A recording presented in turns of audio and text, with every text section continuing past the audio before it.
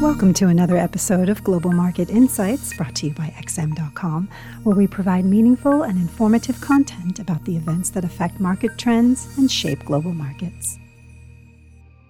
This is the Daily Market Comment podcast by Marios Hadjikyriacos for Tuesday, June 22nd. I'm Christina Marujos, and thank you for joining us at XM.com. The inflation trade took a beating after the Fed's seismic signals about faster rate increases, but the blues didn't last long. Wall Street staged a massive comeback on Monday as market participants concluded that cheap money is helpful but not necessary for equity markets to flourish. In fact, abandoning the regime of infinite liquidity might ultimately benefit equity markets, as higher rates imply that investors no longer have to worry about runaway inflation eating into corporate profits. It boils down to what the market likes more: cheap money or inflation staying in check, and apparently the answer is that both can work for stocks. One element that calmed some nerves yesterday was a speech by New York Fed President John Williams, where he signaled that the economy hasn't improved enough yet to pare back any stimulus. He is a member of the Fed inner core and a permanent FOMC voter, so the leadership clearly wants to take things slow.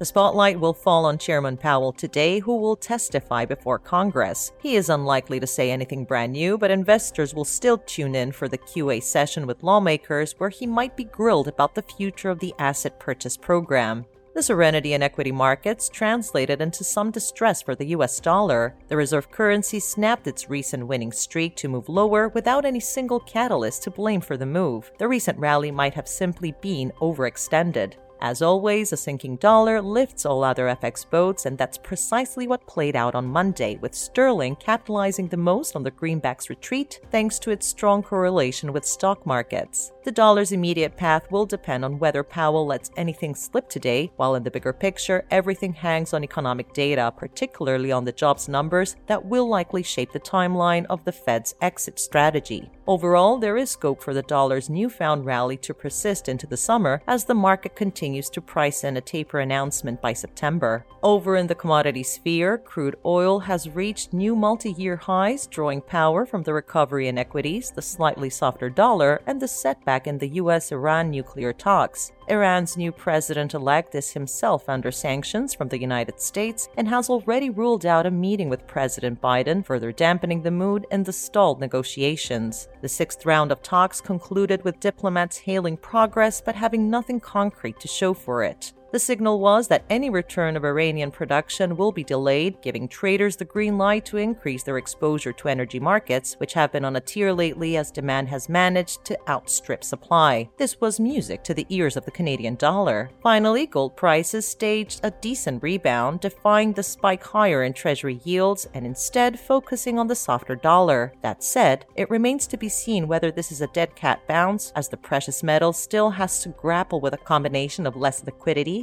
fading inflation fears, and a stronger dollar. Thank you for listening to the Daily Market Comment podcast at XM.com.